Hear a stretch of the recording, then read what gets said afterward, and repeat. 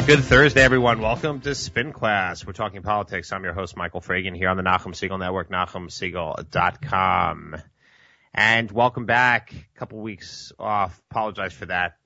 Every Thursday always seems to get crazy in the world of politics or otherwise, holidays, etc. Hopefully we're going to be more consistent as we move forward through the late spring and summer. Big show coming up. We are coming into crunch time in Albany, and there's always something interesting going on. For those out there not from New York, but maybe you're connected to New York somehow, you're thinking, we don't understand this whole enigma that's Albany. So there's so much that Albany can do to help you or hurt you, I think, as an individual, because local politics really has the most effect when we think about it. And a lot of us think about the big picture, but local politics really matters so much. We're going to talk about a lot of things. We're going to focus on Albany at the beginning. And then I'm going to kind of switch gears, talk about the presidential race towards the end of the show, and just a lot of thoughts that I've been having over recent time with regard to the presidential race.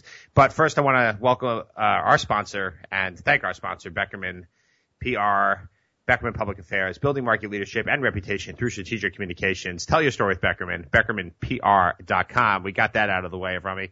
And let's move on to our first guest we have on the line.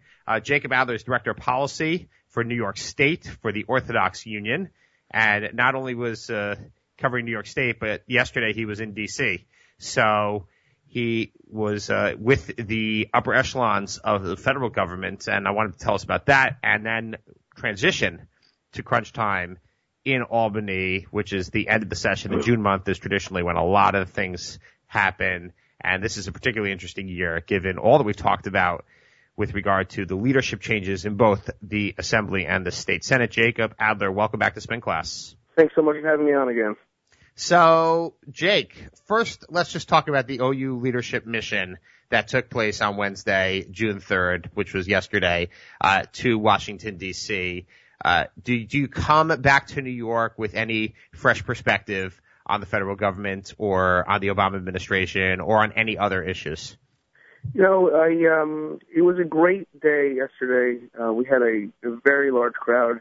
And, before we get into what was said from the policymakers' perspective, I just want to say the leadership of the OU really mobilized for this mission. And I want to put a shout out to Nathan Diamond, who's the executive director of the OU Advocacy Center, and Maury Litwack, who's the director of state political affairs, and Miriam Harmer, who's our congressional director. They all did a fantastic job putting the leadership of the Jewish community, really across the country, into conversation with Senate and congressional and even White House leadership. And it was really, really inspiring to see that many people talking to that many, people in leadership in Congress and in the White House. And beyond even just the policy, the fact that the Jewish community mobilized that significantly yesterday in the middle of a work week to go down to Washington and talk about issues that are of importance is really, really inspiring for me when I come back to Albany and come back to the city to do my work in the state level. So that was really, really great to see. Folks, Jake has taught us an important lesson there, and it is that you always thank the bosses. We have the concept of Judaism of posting before Sanya. Jake has thanked the bosses first and foremost, and I think great political job, very diplomatic, Jake. I appreciate that. Go ahead. So you were expounding even further on the mission. Yeah. So we met with 30 or 35 members of the House, and probably 20 or so senators joined us as well and gave their perspectives. Really focused on three issues. Number one, the Iran deal. Number two, the Iran deal or lack thereof, I should say. Number two, we were lobbying for increases to the Homeland Security grants, which many of our schools and schools rely on to secure their campuses. And number three, there's a new bill that we've been working on with some coalition partners to allow nonprofits to include synagogues and churches and mosques to have access to energy efficiency programs on a federal level, which would save, hundreds of thousands of dollars a year if it goes through. It was very, very interesting to hear from, on the Iran deal, I'd say, if we can just take it point by point, on the Iran deal, I think the consensus is from left and right, regardless of party and regardless of house even, that there's no way to allow a bad deal to happen here. The people who are more in the camp of President Obama and pushing for a deal, even their perspective seems to have come around a little bit more towards we have to make sure that if there is a deal, it is verifiable and that there are checks in place to make sure this actually works. And of course, you have the other side of the perspective, which is no deal is better than a bad deal. And I think not everyone is going to say no deal is better than a bad deal, but the implication is that we can't let a bad deal happen. So it seems to be the same thing, even if you're not going to put that into words because it's a political hot button or a political, slogan for some parties and not the other. Very, very good to hear that from.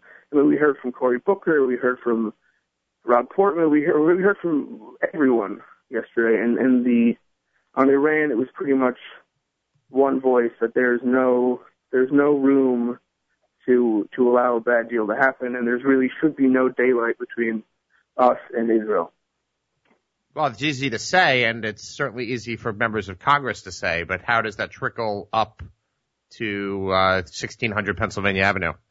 We actually met yesterday in the old executive office building with the president's chief of staff.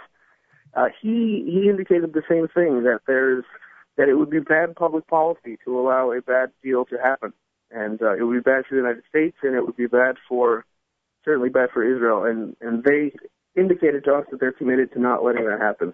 Well, does anybody ever say that we welcome a bad deal? Even if it was, in theory, a bad deal, they would call it a good deal. No, that's of course true. And I didn't want to get.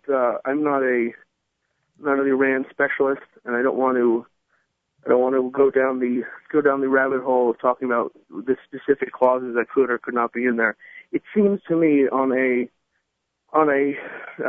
more global level, everyone is committed to the same idea. They may disagree about how to get there, and that's really the job of the Jewish community, to guide them into what they should be thinking and how they should be acting. Fair enough. Okay. Any specific highlights? How many people from the New York metropolitan area made the trek down to D.C.? I'd say from New York and New Jersey, there's probably about 60 or 70. Nice crowd. That included the CEO, the executive vice president of the OU, Alan Fagan, Menachem Gnak, who's the CEO of OU Kosher, and the leadership and the boards of the OU and of many shuls and schools as well. From Long Island to upstate to Teaneck and southern New Jersey, everywhere, they were really all there. They all came out, and it was a very good show. Excellent. So, Jake, these days you spend most of your time in Albany, and I think that it's fair to say there's a lot of action going on, and we're going to be speaking in a couple minutes to a member of the Assembly who's going to fill us hopefully in on some of the insider, some other insider perspective. But as an advocate, June is really the time where things happen, or on the converse, they don't happen. So what's going on? What are the things of issues? What's high on your agenda? I know the education investment tax credit is high on the agenda. And what are the prospects? A lot of people have been active on this specific issue. What are the prospects? The governor has really Governor Cuomo has really taken it on to kind of push this forward to the extent possible. But it still seems that the Assembly, despite the fact that there may be enough votes to pass it in the Assembly Speaker, once again, it's a different speaker, is standing in the way. Right, and it's a different speaker, and it sounds a lot like the last speaker on some of these issues. But that's I'll leave that till last. In terms of June, today's June 3rd, or today's June 4th, excuse me. We have about 2 weeks left in session. June 17th is the last day. It's crunch time, and it's crunch time for us, and it's crunch time, frankly, for the teachers' unions on the other side of the issue. So everyone's kind of up there and talking to the same people and trying to finish off session with a win. I look at this session, this was a very interesting year in Albany. We started out thinking that everything was going to be normal, status quo, and then obviously the speaker changed in the assembly. And then we had a budget, and we thought the budget was going to have the education tax credit, and many people were very upset when, myself included, when it wasn't in the budget, even though we received tremendous increases in cap and MSR and other funds that the schools do receive. And then, we kind of trailed off. It came back after Pesach, and I think some in the advocacy world and some people on the street were wondering, okay, now what do we do? And, thank God the OU and the UJA and our coalition partners really continued to push on this tax credit bill. And you saw that in early May, as you mentioned, the governor rolled out a new version of the bill. And it kind of reinvigorated the communal focus on this bill. And now you have, I think the community at large is really firing on all cylinders here. If I'm not a betting man, and I certainly don't want to bet on Albany, because that's kind of like betting against yourself sometimes. But I think we are closer now than we've ever been, and I think it's just a matter of the community and the Catholic community and the non-public school community at large utilizing their relationships correctly.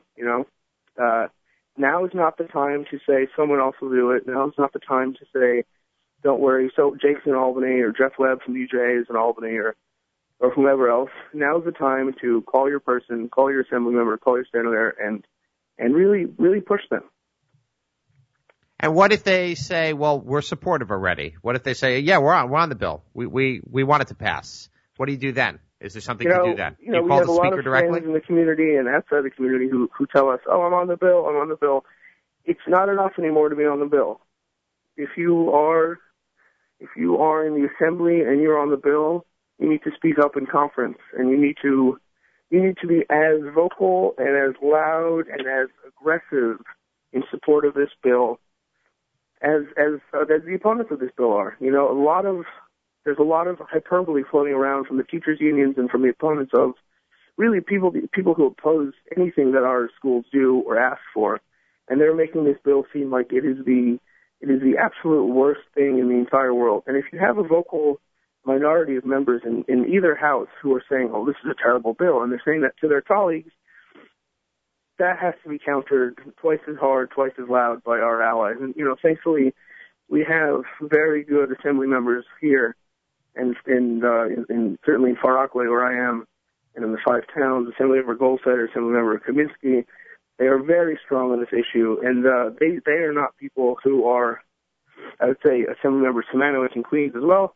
They are not people who are going to sit on their laurels and say, okay, we're working on it. They are pushing every single day. And I see them, when I'm in Albany, I see them frequently, and I can see on their faces how hard they're working on this. And it's not like this is the one bill that they have to work on. They have a whole district to represent, and they're working on all of these issues, and they are working on our issue so hard that we should really be thankful to them. If there's one message I could put out there today, it's that well, there's really 2 parts. That everyone needs to call their representatives, regardless of whether they support the bill or not. If they support the bill, they should thank them. Thank your assembly member for supporting the bill. And if they don't support the bill, you should ask them why they don't support the bill. But we should be comforted, if we can, by the fact that we do have friends in Albany, and those friends are working very hard on our behalf. Yeah, and you have a great tool, I think, on OU advocacy, correct? To go specifically to just press a button, essentially just email all your representatives immediately. And the truth is they actually respond when you do that. Tell us about that. I don't have the link in front of me. I believe it's ouadvocacy.org/EIPC. Certainly, if you just search in the OU Advocacy website for education tax credit, it'll come right up. Basically, you click a button, it says take action, you put your name and your address in, and you will generate a letter to your assembly member, your senator, and the governor. And it will go straight to them in their inbox. And it will Do people read those? Either thank you for supporting or please make sure the tax credit bill happens. Do those get read? Do people actually read them? People might think, it's just a form letter. Why should I bother? I spoke to a friend of mine in the assembly who mentioned that they had received something along the lines of, between our system and the Catholic Conferences system and the other alerts going out, they received something like 600 emails in one day about this, which is a tremendous increase from years previous, where we really didn't have people sending in emails and people were really kind of just waiting to see what happened. So they are reading them. I think even if they don't read every one, because sometimes these messages come out as the same thing with a different name, the fact that they see 50, 60, 70 emails coming in a clip that support the education tax credit, that alone is very effective for us. So I got to ask, with all this advocacy for the fact that this is really a issue that cuts across many different lines. It benefits public and private schools. It benefits so many people out there. The education budget is so huge, and this is such a small expenditure. In the end, it seems like good policy. It certainly seems to pass the constitutional test. Why is this not happening? Why is it so difficult to get something like this? We're only talking about, and I hate it's real money, $150 million. Of a state budget that's $150 billion. Why is it so difficult to get this done? Why year after year do we see, we're so close, but it seems not to happen? I'm optimistic that it will happen this year, but why does it we always seem to feel that there is this intractable opposition? Who are the opponents? Aside from the teachers union, I'm talking about within the legislature. Who are the people standing in the way? And because all politics is about pressure and different pressure points. How do we now? We talked about the supporters. How do we deal with the opponents? Well, let's be clear. We can say aside from the teachers unions, but if NYSIT, New York State United Teachers, and UFT were not the powerful juggernauts that they have established themselves over the last 40 or 50 years as being, there would be no opposition to this bill. As you said, it is good public policy. It passed the constitutional test, okay, and it is a fraction of a percent of the overall. But without those teachers unions and without the threat that the teachers unions always put out to our assembly members and our senators that they will either primary them or they will send negative mail or they will do X, Y, or Z. Without that threat, this bill would have passed already. So, I don't want to let them off the hook. I think there can be no question about it. The UFT and the NYSIT unions in this state do not want you to send your kid to yeshiva. They do not want you to have a choice in where you send your child, whether it's Catholic school or Muslim school or Jewish school. They don't want it. So, and they are going to do anything in their power to stop you from having that choice. Obviously, for us, for you and for me, Michael, it's not a choice. We're going to send our kids to yeshiva either way, and that they hate that. So what you're saying, Jake, for a second, you're saying that the teachers union would prefer that all the yeshivas close down and that everybody would go to public school instead. Yeah, it's as ridiculous as that sounds, because it would probably cripple a fair amount of school districts. And I'm not advocating that. Chas v'shalom, we should never even countenance that idea, okay? But the teachers union looks at any dollar that is spent outside of the public education sector as a dollar spent against them and their members, which is, frankly, just absurd on a variety of levels, but not the least of which is that this money that would be put into the scholarship fund for the tax credit bill, whether it's under the Senate plan or the Mike Cusick bill or the governor's new bill, that money is not money that's coming out of any public school budget. That money is money that would be, it's money in potentia, if you would let me use that word. That's fine. It's money that hasn't even been into the tax roll.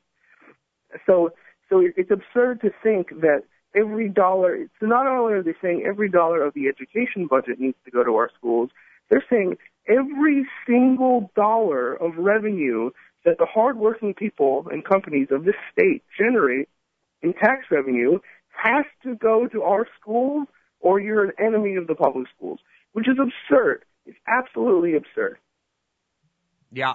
Well, it's really unbelievable. And I should actually point out a Quinnipiac poll that came out this morning that voters, even amongst voters across the state, 55% to 40% support the tax credits.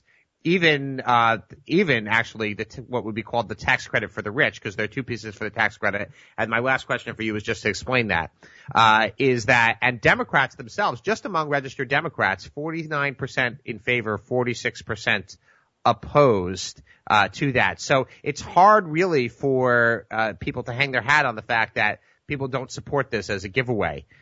Because most New Yorkers see the fairness in this, very clearly. 55 to 40% is a pretty significant number of any polling on any issue, in New York. But tell us for a second as we close this segment, Jake, what are the two pieces, and we're talking to Jake Adler from the Orthodox Union, what are the two pieces of the tax credit? Because there was the original one, which is a scholarship tax credit, then Governor Cuomo added a new facet to it.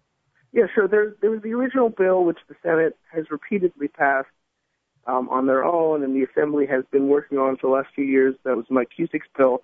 That bill was the scholarship tax credit, which in the frum community we know as the EITC or the education tax credit. That basic bill would allow corporations to give a certain percentage of their New York State tax liability to a scholarship fund to then give scholarships out to multiple schools for kids whose families are under a certain income threshold who need scholarships to help them pay for tuition.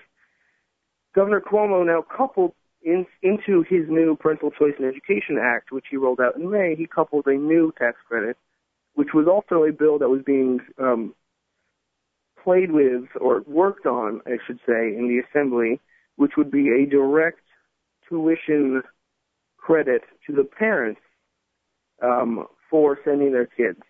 So that would be for parents who are making $60,000 or less, $60,000 a year or less, they would get a $500 credit per child back on their taxes. Obviously, there's two segments in the community. There's the people in the community who say, "Oh my God, that's perfect for us," depending on the sector. That's perfect. A lot of our parents fall into that income bracket. And then there's people who say that's not going to help us. Well, what it is there are parents who fall into that income bracket, and although it's just $500, it's a start, number one, and number two, it's essentially the state saying that we appreciate what you're doing, and it's good public policy for us to help you, even if it's small. So, the essential part of the bill still remains the scholarship tax credit. I think that's the more transformative part. But this new bill, which would help low-income families in the non-public school sector, is very encouraging as well, and hopefully, with 2 weeks left in session, hopefully we'll be able to pass the overall bill and we'll bring home tax credits for our schools. I hope so. So everybody should do their part out there. And I actually want to just one piece of that poll that I neglected to mention, which I think is pretty astounding, is the second piece, which is the $500 credit for for low-income families. That piece, particularly in New York City, where there is some very significant opposition to it, voters support that 73% to 23% in New York City. Upstate 60% to 37%. In the suburbs, 67% to 30%. Even amongst Democrats, 68% support that to 28% oppose that. That's really, those are incredible numbers. More than 2/3 of voters are, by 2-to-1 margin, are supporting this education tax credit. So it's really, the polling is really in favor. And Jake, you got some work cut out for you. We sure do. You know what it really shows you, though? That poll really clearly demonstrates that the people of the state of New York, value non-public school education, and they value the hard work that the parents are putting in to put their kids in these schools. And really, it means that the teachers' unions are looking out for themselves at the expense of the majority of New Yorkers, and that's what we have to fight against. Well, I'm shocked that anybody would be that parochial, to use the right term, in their view, and not really look at everybody instead of only looking out for themselves. That's a crazy idea in politics, but we'll have to talk about that more philosophically at a different time. Jake Adler, Director of Policy for New York State for the Orthodox Union. Thanks for bringing out these very important updates here on Spin Class. Thanks so much. Shabbat shalom. You too, Jake. This is Spin Class, and we're talking politics, and I want to welcome my good friend and frequent guest, Michael Simanowitz, Assemblyman from Queens, who is joining us from Albany, giving us the insider scoop on what's going on. Busy days, as Jake told us, in the Capitol. 2 weeks left to session, and there is just so many balls up in the air, Michael, and I don't know how you sleep at all or sleep at night. Busy? What are you talking about? It's been quiet. There's nothing going on. It's like the whole going on. Well, you must be missing it all, I guess. I only know what I read. Michael, first oh and my foremost, God, you can't walk down a hall in Albany these days. Well, yeah, that's and all those listening devices certainly make it difficult as well. But we maybe touch on that a little bit later. But let's talk policy for a second. And Sure. Jake made some very good points, particularly his last one. We talked about the opposition to education tax credits, and we want to. I mean, how do I phrase this question? What is it in your conference? And I'm not going to point the finger at you specifically, but the fact is that most New Yorkers support this by a very wide margin, an incredibly wide margin. And I know you're one of the champions of this issue. You've been out there. You've been loud, and I mean loud in a very good way, in a very positive way on this issue. Why is this such a problem to get done? And, you know, the Speaker Hasty, the new one, we thought, at least when he came in, that there was going to be more of an open mind on this issue. He had been on the bill, and now he seems to just be doing everything he can to thwart it. So, listen, a couple of things. Number one, first of all, not that the Speaker needs me to defend him, but in defense of the Speaker, I think the Speaker fundamentally probably is still supportive of the concept, and I think he would like to be supportive. But he's in a different position now. He represents a conference, and there are 106 members of that conference, and he has to, balance the wants and desires from, all the different facets of that conference. And listen, as any politician will tell you, the day they get elected, they start campaigning for their next election. So, he's also in a position where he doesn't want to alienate members of his conference. But I think the fundamental issue is that I think there's a lack of education. And I think people just don't understand what the bill does. I think there's been a lot of misinformation, disseminated through various sources, ads. This those whole concept that it's a windfall for the billionaires, and that's just blatantly untrue. It doesn't. Anybody who tells you that is just somebody who has not read the bill. And I've gotten calls from teachers saying, "How can you support this bill?" And I turn to them and I say, "How could you not support this bill? This gives you a $200 tax credit." And really? It does? I didn't know that. So, it's, and by the way, the lack of education is on both sides of the issue. I mean, there are supporters of the bill who just aren't really fundamentally aware of what the bill does and how it benefits the community. Well, then, is it a question of public relations, it's a question of spin, it's a question of the facts, or it's a question of there are a lot of members out there who just don't want to hear it and are only going to toe the line on what the teachers union permits them to support and I hate to put it in the lines, but that seems to be the real opposition. Let's just assume that all of your colleagues look at things on the merit to a certain degree. They read the bills. They find out what exactly we're talking about. Because one of your colleagues was on a different radio show. I can advertise other radio shows. Leon Goldenberg last Saturday night, Rodney Spichette, and I couldn't believe how uninformed she was about the bill. I mean, she just about the education tax credit, whether it's Cuomo's proposal or the original proposal. Right. I think that she was just beyond uninformed. So on an issue, on a very significant issue that's clearly making the rounds that everybody seems to know about, and I'm not trying to goad you into criticizing a fellow member, but why are people uninformed? Is the community or are the supporters or not doing a good job of explaining it? No, listen. To a certain extent, I think the show is called the Spin Class, right? So I think exactly. So I think to a certain extent, it's which spin you choose to believe. And there's opposition to this bill that very vehemently makes the case that this bill is not going to provide benefit to individual parents. The money's not going to get where it needs to go. It's going to benefit parents who don't really need the benefit. For example, one of the arguments I keep hearing is that, on the scholarship end of it, parents earning up to $300,000 may be eligible for the scholarships. Now, you and I know a family of, with 4 kids or 5 kids in yeshiva, $300,000 is not a whole heck of a lot of money. It's not, you're not vacationing in the south of France every summer, on $300,000. But there are cultural differences. There are biases that are brought into the conversation from various talking points.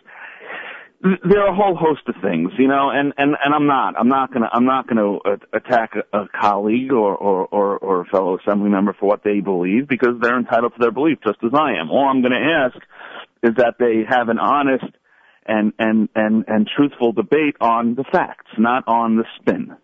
You want to take a bill and break it down and go point by point, we can do that. But to throw out platitudes and political spin is not going to accomplish anything. And I think that's what's important. I think that's what the governor tried to do, by inviting members to meet with him and the cardinal this past week.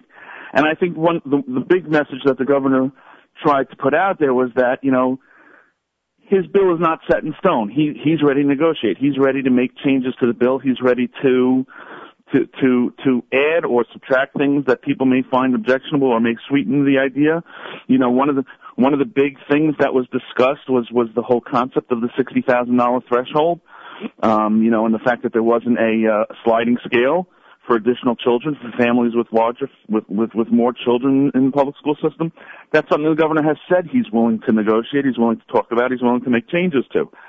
So, and this whole concept of the fat cat billionaires, as some of the mailers want to paint this as, the governor said at this meeting specifically that his bill will provide for the smaller contributors first, and only once those contributions are taken into account and there's still some dollars left in the credit, then the bigger donors would get access to it. So, I think if people sat down and had an honest debate and an honest discussion, I think we could very easily get this bill done before the end of session.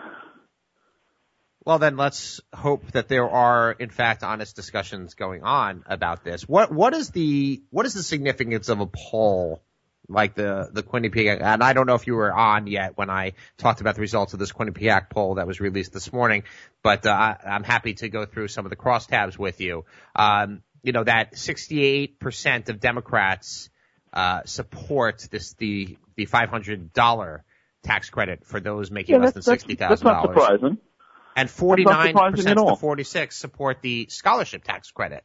And even in New York City, actually, that number rises to 60% versus 36%. So, it's hard to say that this doesn't work for a lot of New Yorkers, even New York City voters, even Democrats.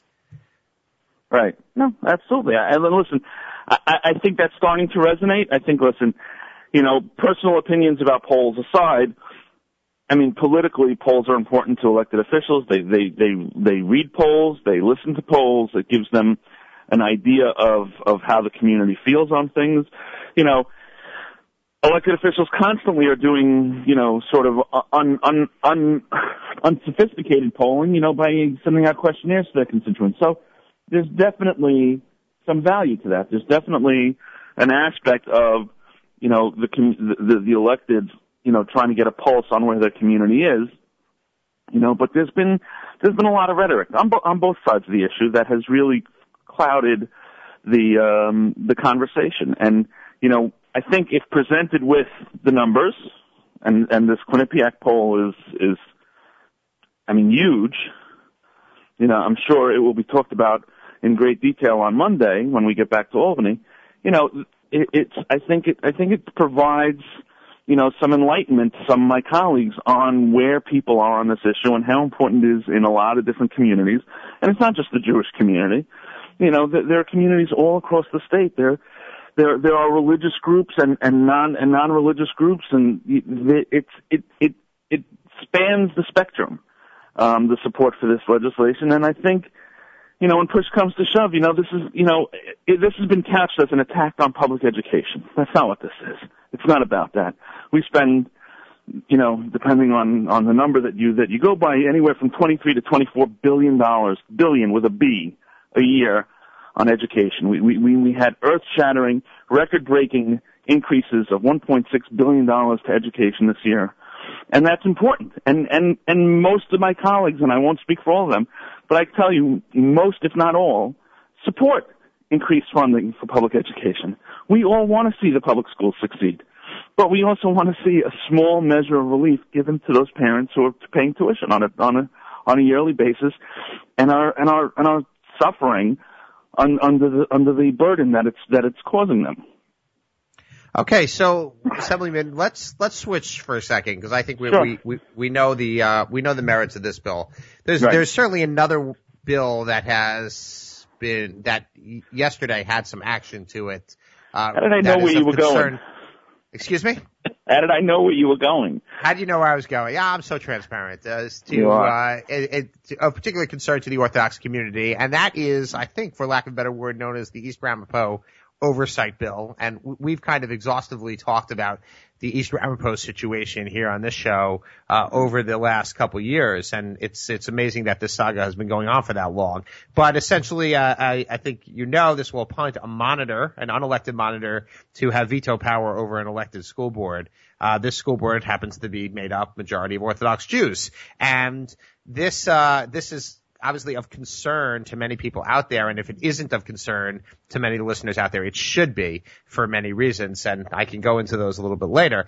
Or I can, just the idea of having somebody unelected having veto power over elected people, and this district being singled out of all the districts in the state, because there are many districts that have had problems, is in itself. But then that made its way through the Education Committee. It was supposed to, I think, have been a closer vote than it was.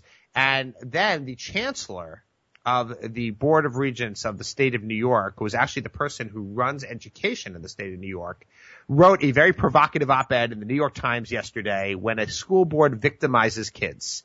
And I was hoping to maybe dissect that a little bit later in the show so as not to burden your time, Assemblyman. But talk about what is going on with this East Ramapo monitor bill. The education tax credit can't go anywhere despite there being widespread support. This in itself seems to be awful public policy to go ahead for the state to appoint a monitor. It's extraordinary. But yet it seems to have no problem passing for many members in the Assembly to support it. Right. So, there's a unique issue at play here, and not to discuss the merits of the bill just yet. Let's just talk the fundamentals here. So, by and large, when a bill or a piece of legislation is considered a local issue, the majority of members will defer to the local members. If it's a Rockland County issue, such as, the East Ramapo issue, then they will defer to the Rockland County members who are either championing or opposing the legislation, and they will defer to them. So, if there's a groundswell of support from within a community, then, most members will not necessarily let their own biases, so to speak, cloud their judgment. They'll just go along with whatever the local legislator wants. And I think to a certain extent that's what's at play here. I think a lot of people, at least early on, had this feeling that this was important to, a local or a couple of local legislators, and therefore, who were they to question it? And I think part of that was also because there was a lack of understanding of the school board's side of the story. I can tell you honestly, when I first got involved in this issue, I didn't understand either side of the facts, and I honestly didn't care. I didn't want to be involved. I didn't want to know about it until I started looking at it, and purely from a policy standpoint, this bill is it's dangerous. It's, in my opinion. Here you have a democratically elected and recently reelected governing body that we may disagree with, or you may disagree with on certain issues, and the way to rectify that. And by the way, there haven't been any accusations of criminality. There haven't been any charges brought. There hasn't been any financial shenanigans, as far as I know, that have been alleged here.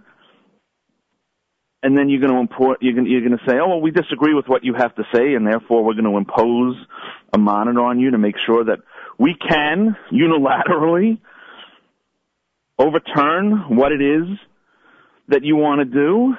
I think to me that's a precedent we shouldn't even be contemplating at this point. And it's something, unfortunately, that many people don't realize this bill is going to do. I think it's been couched, very, very, not delicately, but very purposefully by the supporters, and most people are not paying attention and are not taking the time to, really understand the intricacies of the bill, and that's, and I don't blame them. There's stuff that's important to their constituents, to their community, but I as an elected official feel it's important to the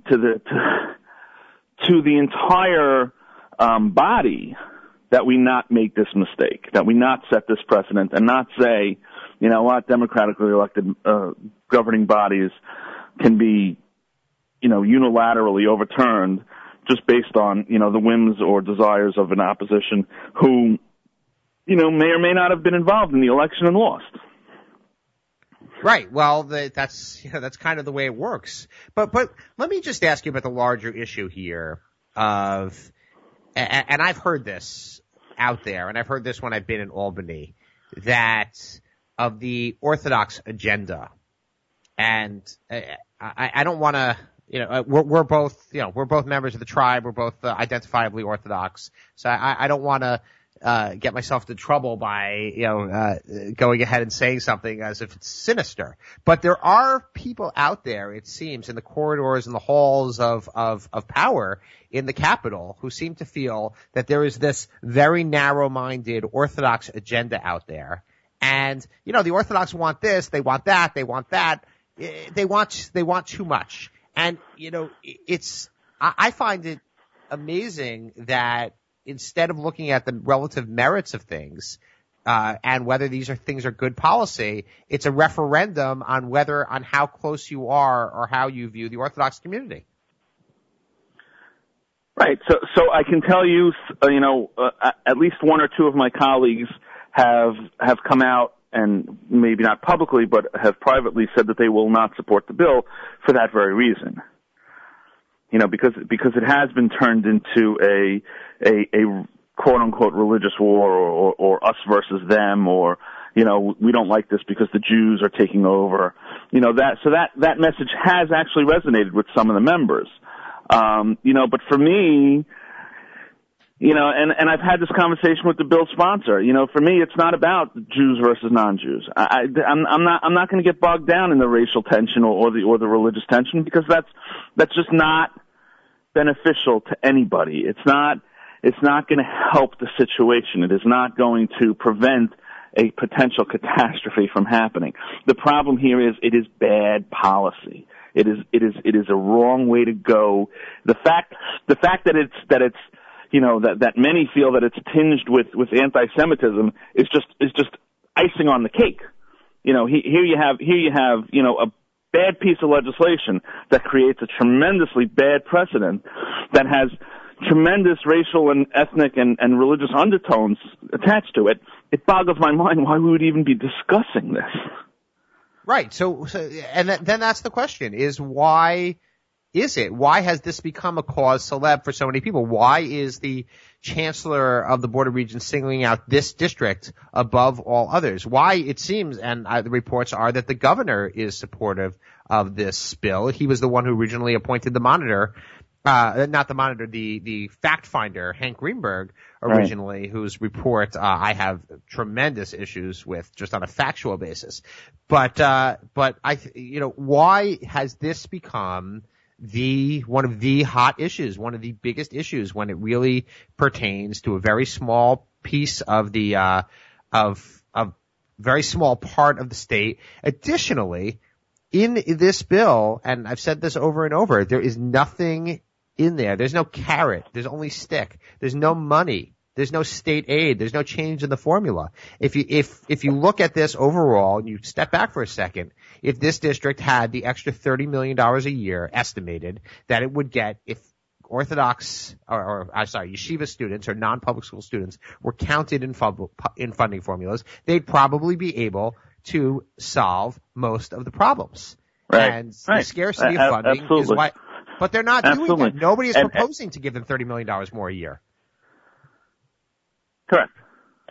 And if you look at the funding formulas that have been sort of presented by the school board members, I mean they're getting shortchanged constantly.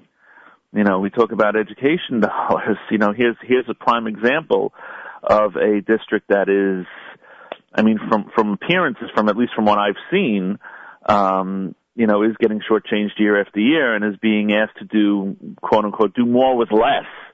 And there is no talk about increasing their funding, the base aid. And people point to Roosevelt. Well, you know what? When they appointed, when the state did what they did in Roosevelt, they added $50 million to the pool. It was a much different situation.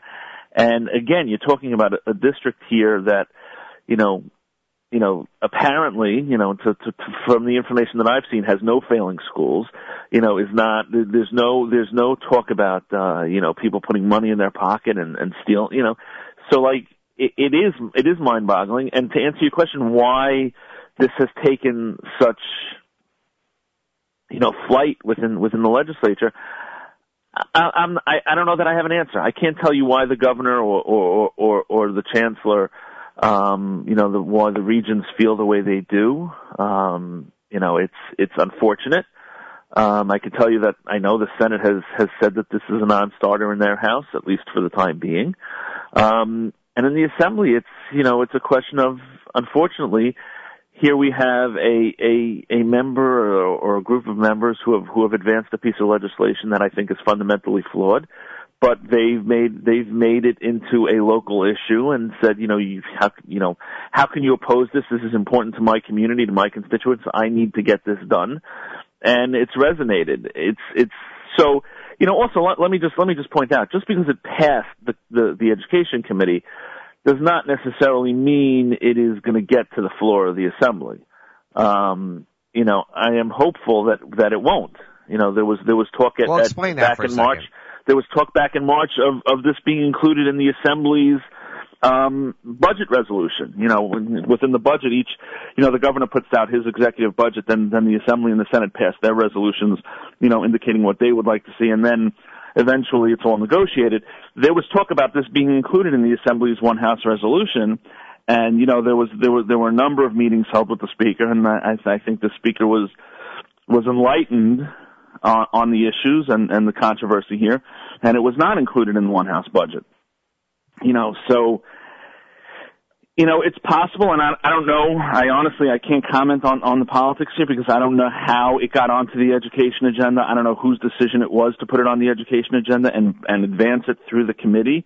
But it still has to go. Now that we're at the end of session, almost everything has to go through the Rules Committee, which has got to have probably, based on my limited knowledge of the agenda, there are probably hundreds, if not over 1,000 bills sitting in the Rules Committee right now.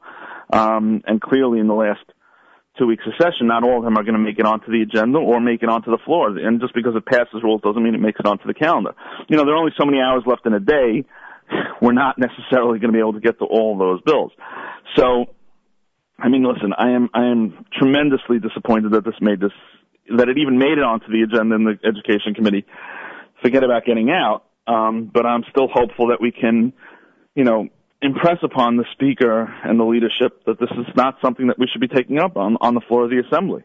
And one of the arguments that I've made, and I know some of my colleagues have made, and not to get back to the education tax credit issue, one of the points that has been made over and over again is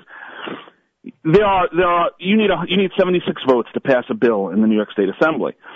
So many on the opposition side of a bill will say, well, we as a conference, meaning the Democratic majority, should not bring a bill to the floor unless we know we have 76 Democratic votes. And I mean, I happen to disagree with that. I happen to believe that if the majority of the conference supports something, then the conference should do it, but let's put that aside. So that sort of barometer and that requirement has been put on bills that certain people disagree with. I think it should be applied to this bill as well. And I think the bill should be conferenced. I think the Democratic conference should discuss this bill, and we should see, are there 76 votes? I'm willing to bet that they don't have the 76. That there aren't 76 Democrats willing to say, yes, I want to do this bill. And, whether that happens or not, I don't know. I'm hopeful it's just put on a shelf somewhere and we don't discuss it.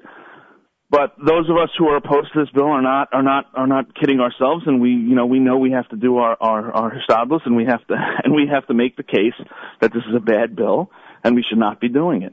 That's right. Well, thank you, Assemblyman Simanowitz. Thanks for giving us the inside scoop on what's been going on. I think this issue, whether you live in Rockland or not, whether you are pleased or happy or with what you read in the papers regarding the East Ramapo School District or not, this type of bill, this type of intervention is bad public policy.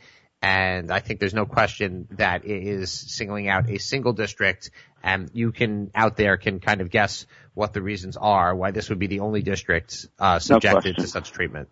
So, Michael Simanowitz, thanks for joining us here on Spin Class, and good luck in the last 2 weeks. Hopefully we'll get an update from you as things come to a close, and maybe we'll have some answers to some of these hot button issues. Absolutely. Okay, this is Spin Class. We're talking politics and little political commentary. I haven't done that much of it, or enough of it, I should say. But this week, it kind of came to me. I kind of understood the whole Obama-Israel dynamic, and it came to me out of his speech that he gave to Adas Israel, one of the oldest and most prestigious conservative synagogues in the country, located in Washington, D.C., and it was a heavily Democratic audience of people who were selected by the White House to talk, and, it was kind of the why am I not an anti-Semite speech. And I really hate those speeches. I talked about that with Rand Paul a couple weeks ago, why I hate the I'm not an anti-Semite. I think in general the anti-Semite thing is just overdone. And whatever you want to ascribe Obama's motivations for his policies vis-a-vis Israel, which I don't agree with at all, and I don't agree with his foreign policy in general, in the larger context of the Middle East, Israel specifically being a piece of that. I think that it's all tied together, and his worldview. But I kind of got it. It came to me, and it was an interview he did an interview with Jeffrey Goldberg of The Atlantic before that, but then Goldberg went ahead and was interviewed by Foreign Policy afterward. And then there were the comments also from David Axelrod that he gave to Israel's Channel 2 that my friend Jacob Kornblue picked up in JP Updates, where Obama said, for people to say that I'm anti-Israel, or even worse, anti-Semitic, it hurts because, this is what Axelrod paraphrasing, I think I am the closest thing to a Jew that has ever sat in the office, the president said. So, that's great. That's amazing. If Obama considers himself the closest thing to a Jew, that's wonderful that he has and feels solidarity with Jewish people. And I think that's absolutely wonderful. But if we think about that for a second, what kind of Jew, and not in a label sense, but what kind of, people who are Jewish feel that they have this license to go ahead and just carte blanche to go ahead and be critical of Israel. Because, well, I'm Jewish. I can't call me anti-Semitic because I'm Jewish. And therefore I can be critical of Israel's policies. But in a way, Jeffrey Goldberg kind of hit the nail on the head for me.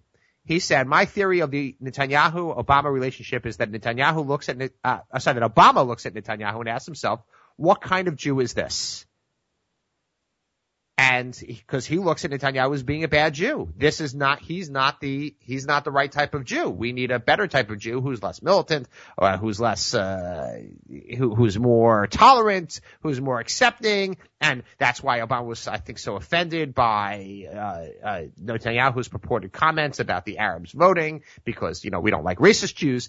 But really, isn't the president, if he considers himself Jewish, and I know that this is getting to be a little bit absurd, but I'm kind of putting together his own words. He's ignoring the basic fact that Israelis are not American Jews. American Jews are different. I think by and large, the American Jewish community is far more liberal and far more interested in issues other than Israel. And a lot of Israelis are worried about their existential existence. That's a double. But they're worried about their existence. And Israel is just more conservative country, as evidenced by voting. It's not that Netanyahu is a fringe Jewish person.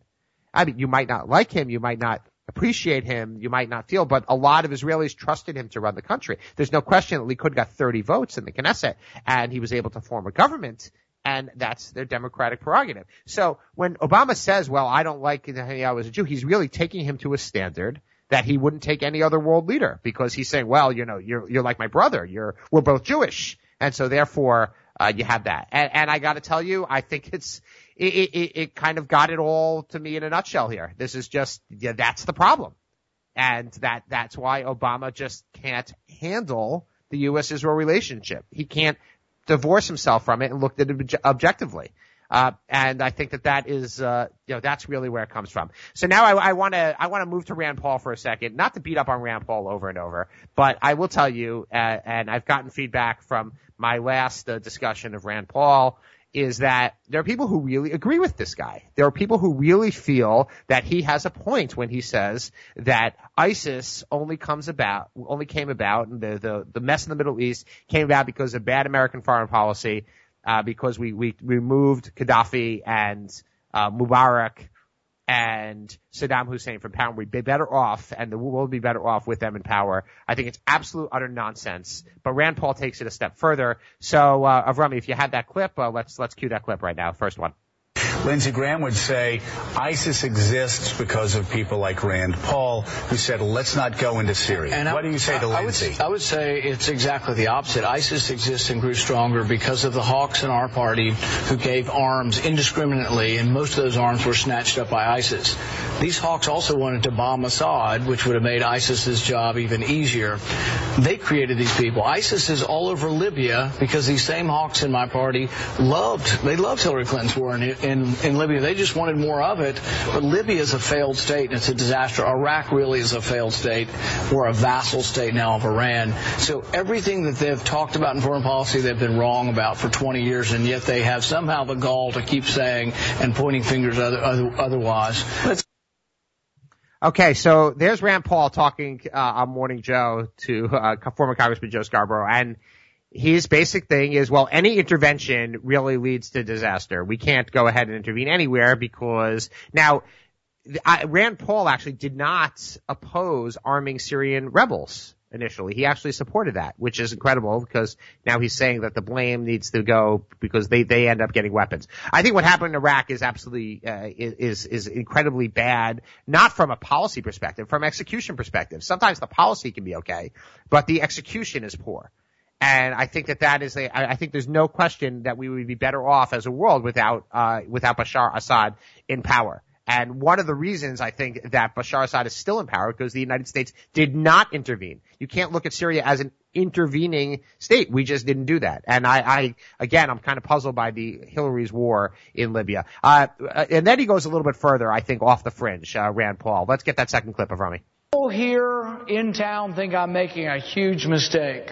Some of them, I think, secretly want there to be an attack on the United States so they can blame it on me. One of the people in the media the other day came up to me and said, oh, well, when there's a great attack, aren't you going to feel guilty that you caused this great attack? I'm speechless. It's just incredible that a sitting United States senator would talk like that. Now, yes, he was discussing very important things with regard to the Patriot Act, and I think there's an incredible tension out there about listening and eavesdropping and collecting data from Americans and eavesdropping on their phone calls. And I think it's worthy of debate. It's worthy of talking about. But does he really believe that there are people out there who want there to be another attack just to prove him wrong? That's just some incredible hubris that you would think about, that you would even ascribe, that people would say, wow, I really like there to be another 9/11 so I can blame Rand Paul for it so that he won't become president. That's a really inflated view of yourself. I have to say, this man should not be president of the United States. I think he has a perspective. I think think his libertarian tendencies are good for the party. I think his overall, I think he's good for the debate. I think that there are important points that he makes, but this kind of discussion and the way it just seems to be antagonistic towards his colleagues on this and other people who disagree with him, to say such a provocative statement is so irresponsible. It's so off the bat. And I can't keep hearing from people, particularly in the Jewish community, people who know that when America really steps back and disappears from the world, it is bad. It's bad for Israel. I think that there's no question that this isolationism of Rand Paul is creeping in there. And, you need to look no further than the front cover of Albany magazine last week, where Rand Paul was featured. So, folks, that's another Thursday night in the books, but we really gotta think about our priorities as a community. We really gotta think about these candidates and really talk about from a policy perspective. I know we didn't get to Hillary this week. We'll have to do that. Bill de Blasio and the like. A number of Democrats have gotten in the race. And so we will, as the time progresses, talk about it all. So much at stake, so much going on. Thanks for listening here on the Nachum Segal Network. We will see you next week.